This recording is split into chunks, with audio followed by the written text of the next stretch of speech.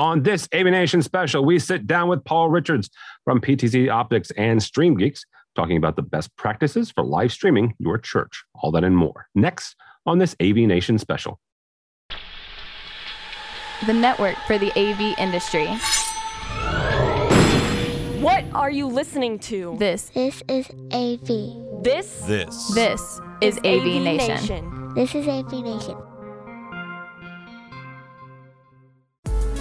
This is an AVNation special, live streaming your church. This is an AVNation special. My name is Tim Albright. I am your host. With me is my buddy and pal, Mr. Paul Richards. Welcome, sir. Hello, Tim. Thanks for having me today. Absolutely. Paul is both from PTZ Optics, but also from Stream Geeks. You can check them out on their YouTube channel, actually on live on LinkedIn as well. Paul streams there as well. You've written a number of books, and you're one of these people in my life that I admire because you've actually sat down and completed the books that you start, as opposed to those of us who have not completed those books. You did one on virtual events, which we talked about last year, and actually I was a part of one of your virtual events, so thank you. But in 2019, you wrote a book about church, helping churches stream their services. I want to start on that for a second because 2019, right? This wasn't 2020. You were at least somewhat prescient to talk about that. Why did you go down that road? What seems to be so early? We obviously well ahead of any of the pandemic, well ahead of any of the churches scrambling. Quite frankly, almost a year ago now.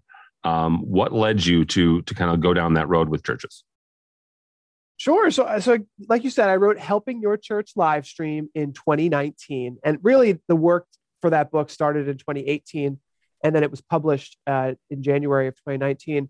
It actually started not far from where you are right now, Tim. It started in Ladue, Missouri. That is my wife's hometown. And okay. Her church there is the Village Lutheran Church of Ladue, Missouri. And I wanted to make a donation. A lot of our customers are churches. I work with a lot of churches.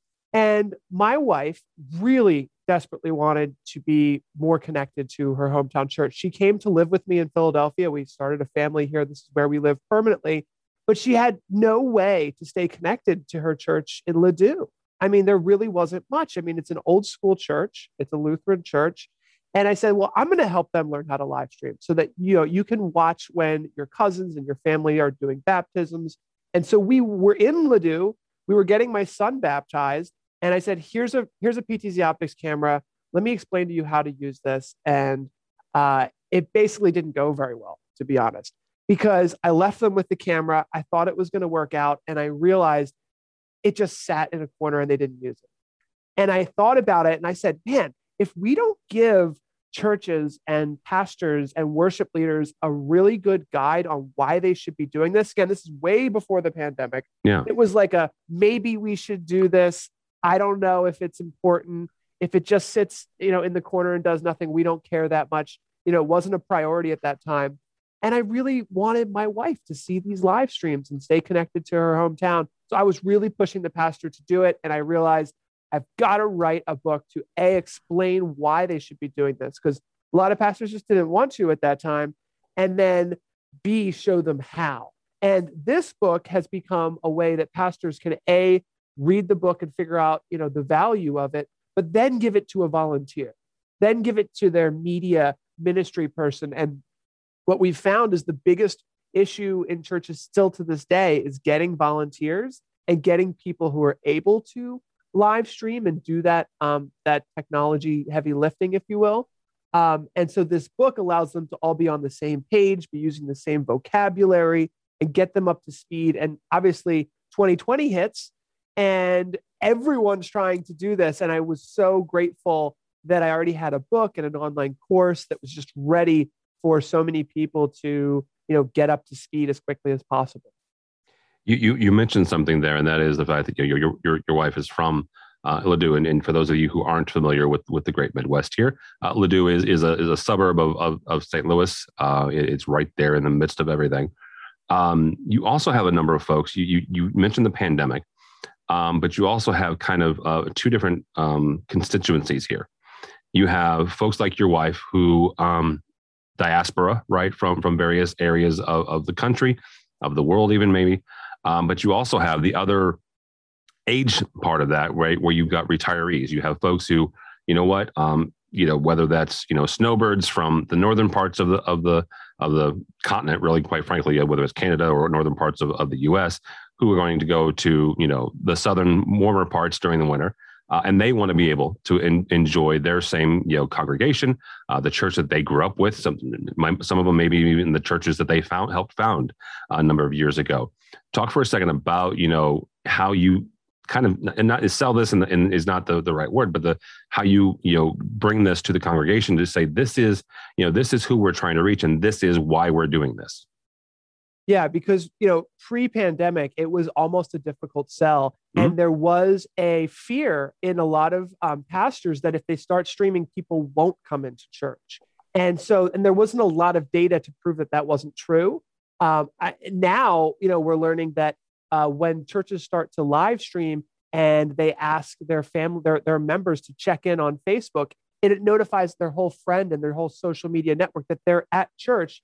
And then from a friend's perspective, from a family member's perspective, a snowbird, they go to Facebook, they see their family members in church, they click, they immediately see a window into the church. So it's really more of a bridge where people who are church shopping, people who aren't sure what that church is about yet, can just kind of peek in and browse and see what it's like inside.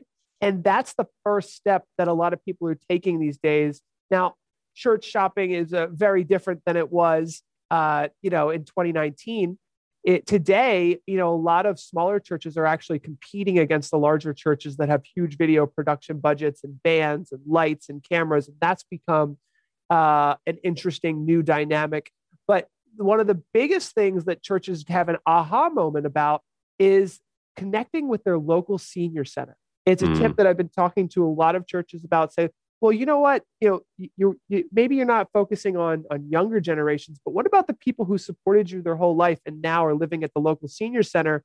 I've seen churches connect with the senior centers, display the live stream on a projector so that all the seniors can sit in the auditorium, and they actually do collections right after. And I've seen churches be able to tap into the CC television, the closed circuit television network inside of these systems, and AV integrators are able to help with that, to get a decoder that can decode the stream from the church and then actually play it on a channel directly on all the televisions in the senior living centers.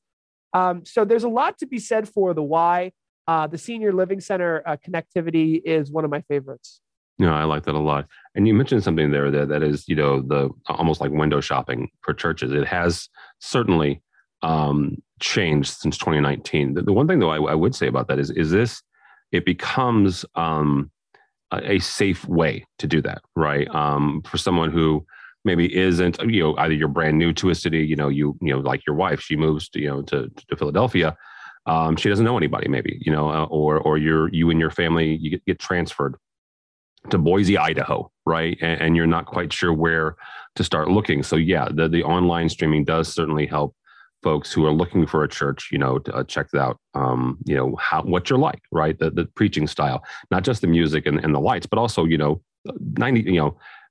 me, I also want to make sure that I connect with and appreciate the pastor and the preacher, or whoever it is that's bringing the teaching every Sunday, that I connect with them, right?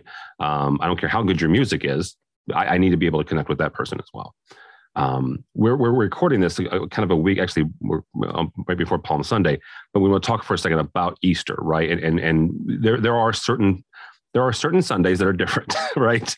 There are certain Sundays that are either more special or the church does more for those. Easter is certainly one of those. Talk for a second about some best practices for those special occasions. Obviously, we're going to post this the week running up to Easter. So we'll talk about that one specifically, but whether that's Easter, whether that's maybe here in the States, the 4th of July or Memorial Day one, obviously Christmas, is a significant one as well. What are some best practices when you get to those milestone or those special weekends? Well, Easter is certainly one of the biggest events on the Christian calendar every year. And so there's a lead up about a month or so of planning, maybe even 2 months of planning. And the first thing you can do is make sure that your tech team, who's really become essential at this point, has a plan and a backup plan. Right now, a lot of churches are moving to a hybrid model, which is great. And it's a big breath of fresh air. Our church here in Pennsylvania is fairly conservative, and we are still the only thing we're actually doing in person is actually in the parking lot. So everyone's in the parking lot. And I've been helping our pastor here figure out how to do real-time communications with 50 families in a parking lot, and we're all using Zoom on our phones. So that there's a lot of different ways to use technology to accommodate this somewhat difficult time, because we went from all in person to all remote, and now here we are in the middle with a hybrid scenario where folks who are maybe younger, folks who have been vaccinated, are feeling comfortable enough to come in and be safe, socially distant. And then there's still a lot of people who are at home. So accommodating those folks at home has become a necessity at this point. What I've found is that the one-way live stream is the same thing as it's always been. A great way to promote, on social media, on Facebook, for people to have that one-way bridge and that mirror or that window into the church. But what we found is a lot of people are lacking and really wanting more ability to collaborate and have the fellowship and see the families that they're used to seeing while they're at home. And that's where Zoom has come into play. And I've been so surprised to hear the things that churches are doing in a very innovative way with Zoom. So Zoom is becoming a critical part of the online service portion, where those folks who are at home are able to go into breakout rooms, do a small group spiritual sharing sessions, have a kids group, have a men's group, have a women's group. And it's really interesting what's going on there.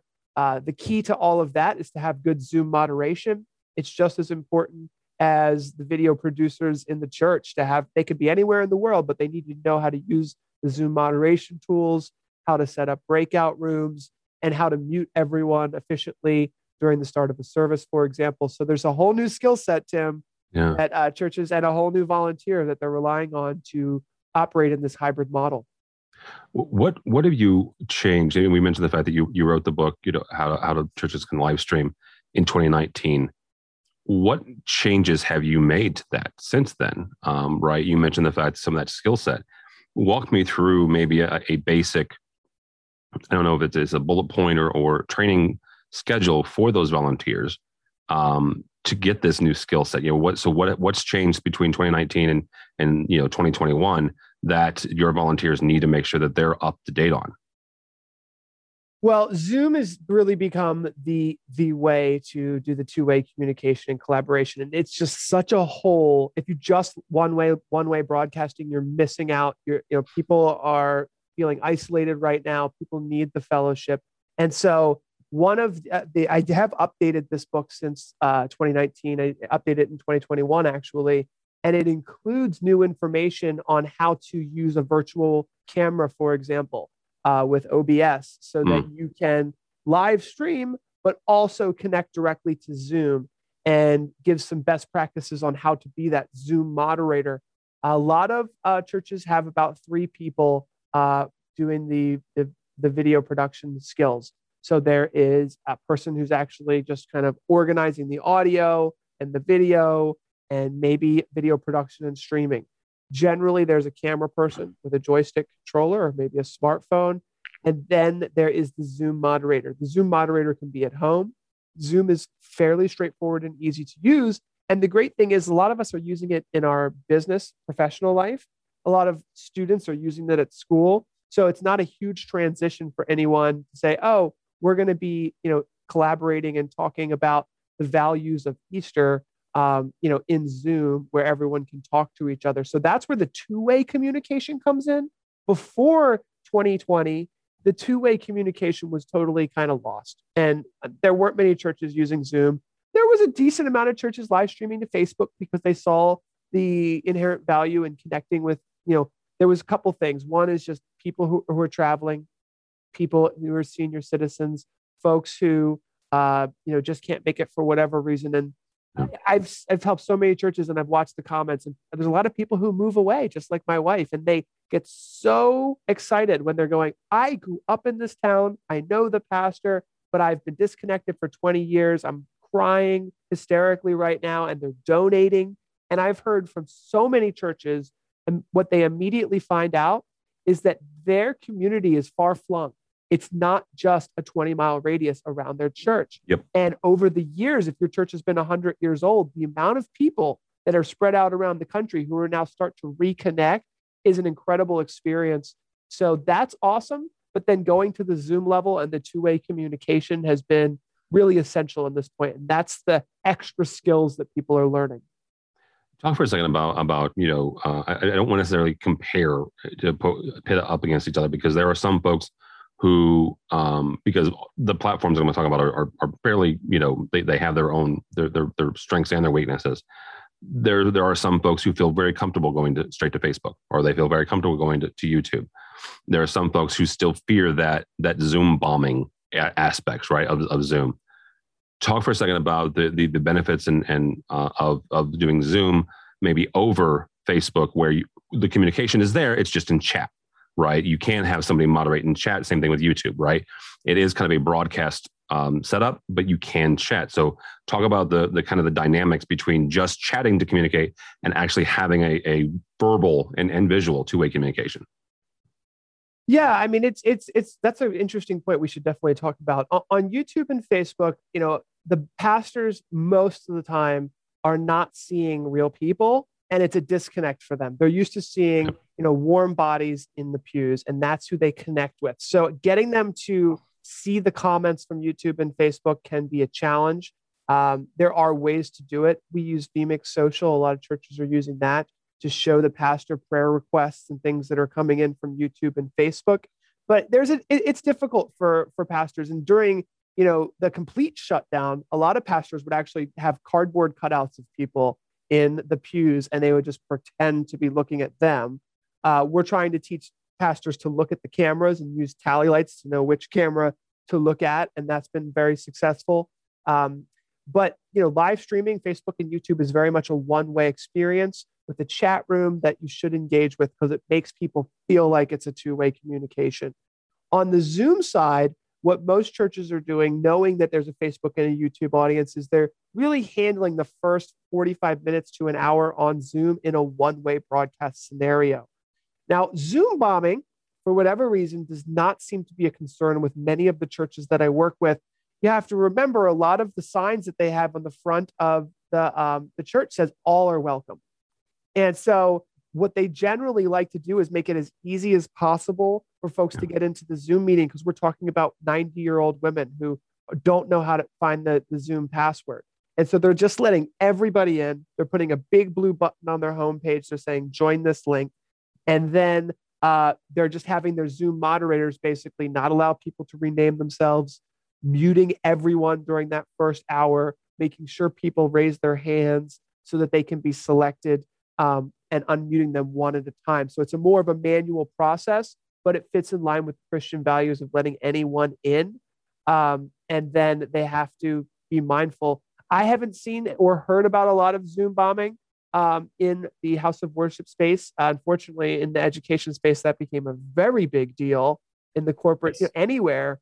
But in the house of worship space, it's been let everyone in, and I haven't seen a whole lot of harassment in that I've heard of.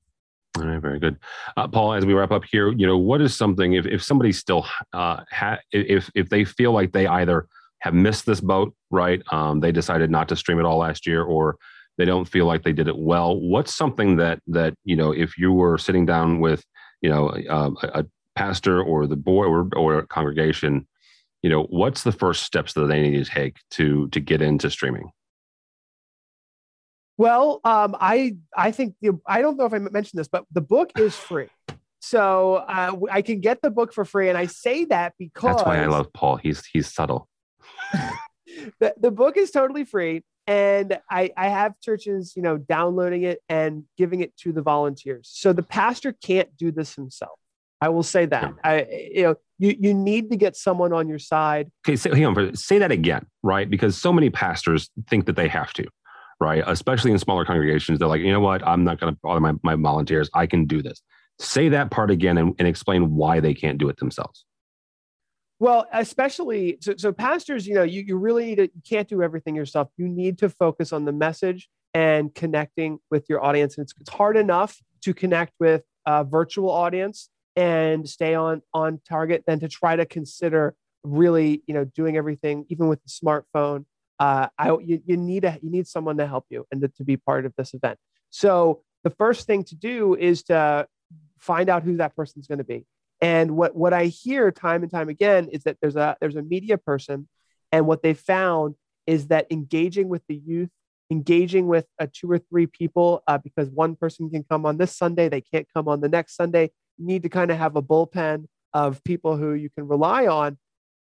The best tip I've heard is to get your media director to understand that this might be that, so hopefully they're employed to be the media director. It's their full-time job, but they shouldn't treat it as if, they're the only ones who can help. It should always be trying to train others to do everything that you do so that you can step back. And so as long as you have a mindset of training others to do everything that's necessary, you can build a team of people. And the great thing is that it's, learning how to live stream, learning how to produce a show, it translates into a lot of different professions and industries. So it's something that, you could feel proud that you're teaching kids and other volunteers a valuable skill. There's plenty of churches who help to rent their equipment or allow their equipment to go help a local school or a local play. And so it's a rewarding process, but getting more people involved, you can't do this all yourself, I think is a good takeaway. Yeah, absolutely. Take it from a kid who at 14 years old started out doing lighting systems at his local church. So absolutely. Mr. Paul Bridges, thank you, sir. If somebody wants to find out more about you, find out where to get the book for free or where to live stream you with Stream Geeks, how to do that? Stream Geeks or PTZ Optics. The book is called Helping Your Church Live Stream. Just Google for a free download. And there's an audio version as well. So the volunteers can listen to it on their way to church. I think it's a big value to have everybody kind of speaking the same vocabulary and understanding, what the possibilities are for your church. Absolutely. Paul Richards from PTZ Optics. Thank you, sir. For us, for AVNation, go by our website, avnation.tv. That's avnation.tv. You will find this program and a host of others, and including our entire look at the women in the AV industry the entire month of March. All that and more at avnation.tv. That's avnation.tv.